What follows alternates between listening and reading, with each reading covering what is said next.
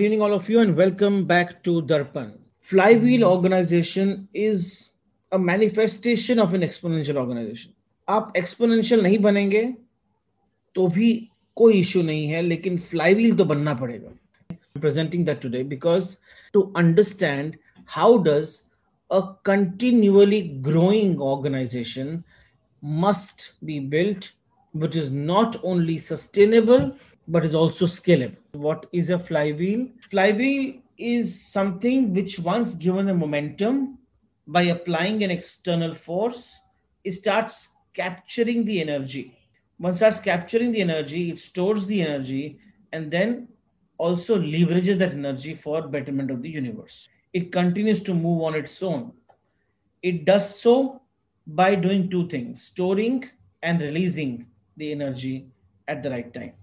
So, similarly, organizations and promoters need to ensure if the organization continues to gain momentum and run on its own after giving an initial push, it needs to build an organization flywheel. Now, what are the factors that this momentum depends upon? The factor number zero is let go of inertia. What is inertia? Legacy systems, your assets, your people who are becoming your baggage.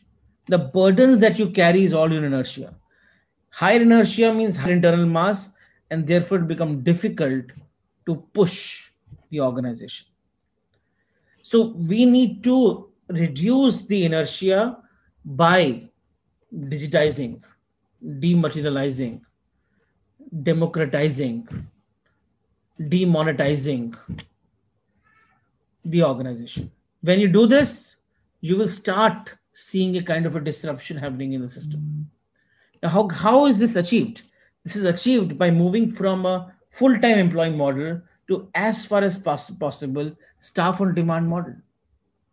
Collaborations, crowd answering our problems and questions, having leveraged assets, building algorithms, and engaging the ecosystem to work along with you.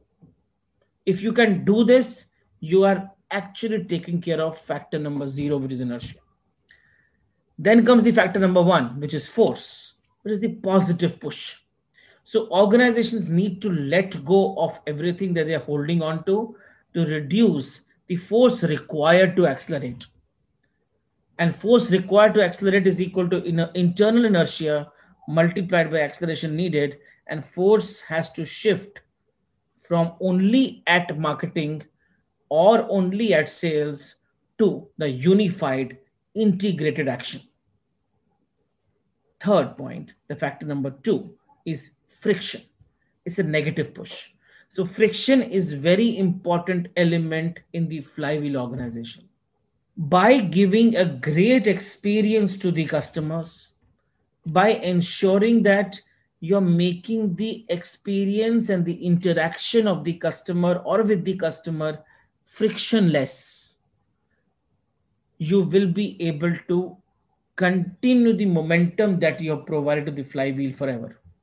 Giving a convenient customer experience eventually leads to frictionless experience, like in the case of Amazon or FMCG organizations, which are intertwined in your daily lives.